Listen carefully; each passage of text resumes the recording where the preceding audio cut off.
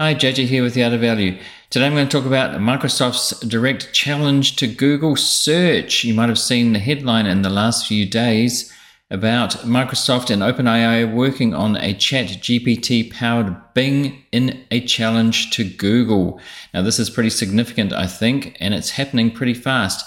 I've made one previous video on ChatGPT, so I'm going to put that at the end of this to go and see, or in the description, and so you can see that as a bit of a background to ChatGPT. So let's get into what this news is all about. I'll break down the news into simple terms. Microsoft, it seems, is going to use ChatGPT to integrate into their search engine Bing, which not a lot of people use. Most people use Google, right? I do. It's such a dominance on the search scene, internet search. Microsoft's had a go trying to get into that area, but Google is really the monopoly with over 90% of the search market, which is in that previous video. I talked about that. But now ChatGPT, it's the first technology for, let's say, 20 years, a couple of decades, that looks like it could possibly be as good as Google search. For some things, it's a little bit different, and it seems that Microsoft is going to integrate it into their Bing search engine to attack Google's core business, their monopoly business. And so this is quite a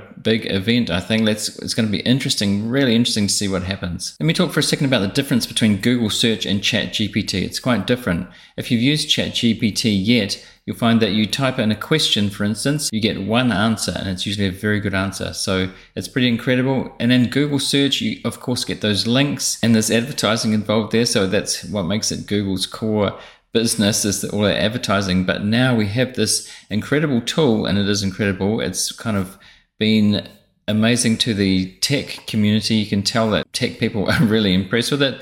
So you can type in all sorts of things. You can get it to write scripts, plays, get it to write kids' homework, which is going to be problematic, I think. It's going to change the game. So instead of these links that you get in Google and you have to sift through which is the best one, you really get the answer. It's not perfect. There's a lot of things it gets wrong. It's pretty confident in its wrong answers. So there's a long way to go, but it's got a lot of potential, and we can see why, as my last video was about this attack on Google. Was it a Google killer?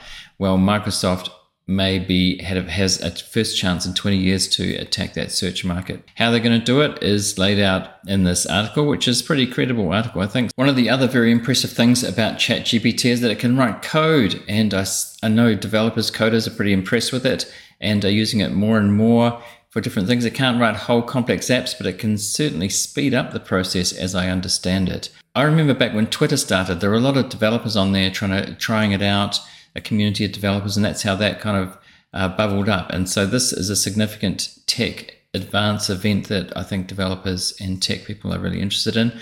And how Microsoft is involved is they've funded $1 billion into OpenAI, and they are, as I said in that last video, I think they wouldn't be surprised if they invested a lot more, as they can see something here that could attack Google's monopoly.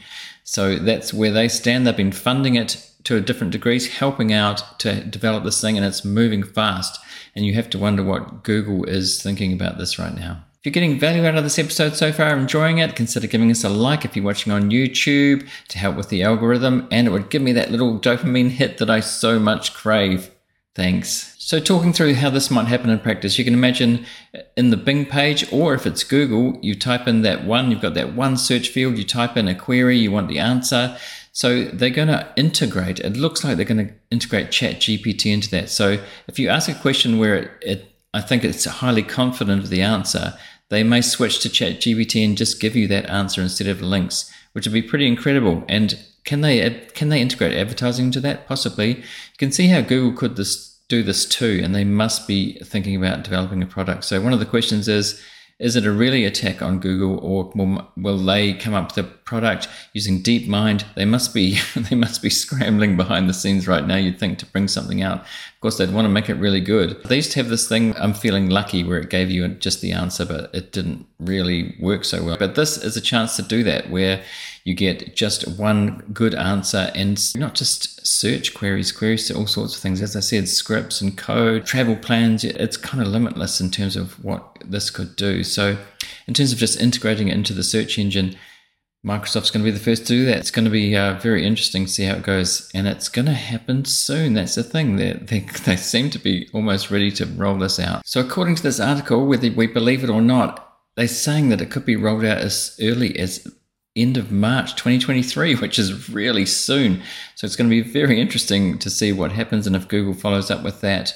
Can they do it? The other thing is, will people swap over to Bing? So, because let's face it, Google has an absolute monopoly on search. Can they get people to switch over to Bing to try this and get them to stay there if it works? That's kind of the big question. In order to attack Google's search market, they're going to need people to regularly use it. So it's got to be good.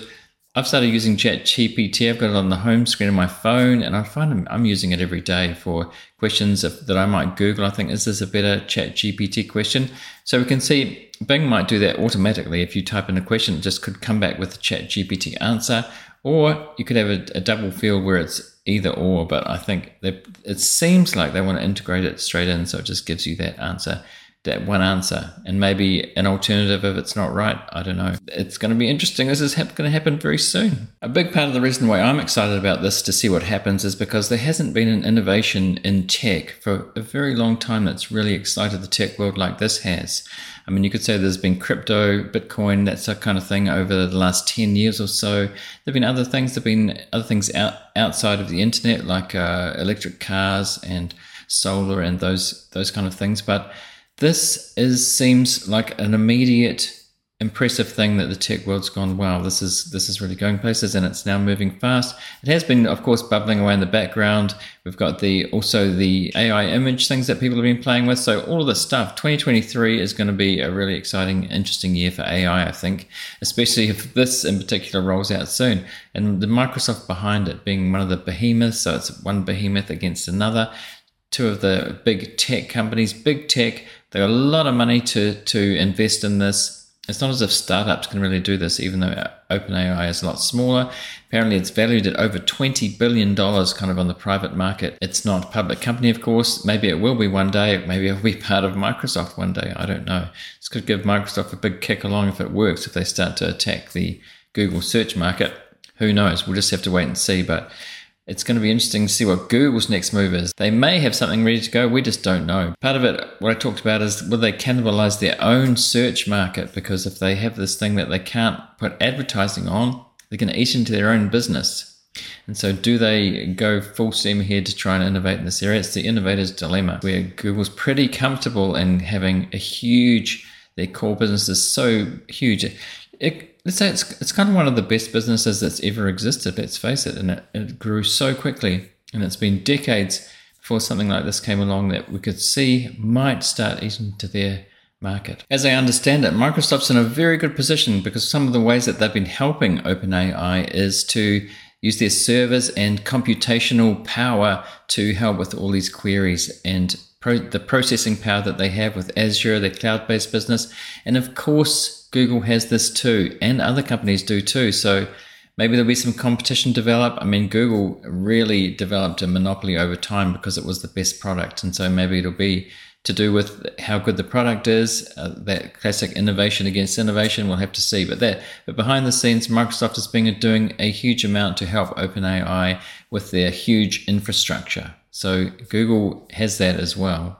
So we'll have to see what happens in terms of Google's comeback to this, and what the product's like when it first comes out. Might be a flop, might not work, but there's still the standalone ChatGPT, which I like. As I said, it's on the home screen of my phone. I've been using it every day now. One thing about these AI natural language models is that they need training. They get trained on data from the internet. It takes quite a long time. It's a huge amount of data. So Microsoft and Google is capable of doing that too, and it's expensive. However, saying expensive, I've seen the figure of like $6 million, $5 or $6 million to train these, and ChatGPT is trained on data up to 2021. So if you ask about current events or anything in, say, 2022, it won't know the answer. It'll tell you that.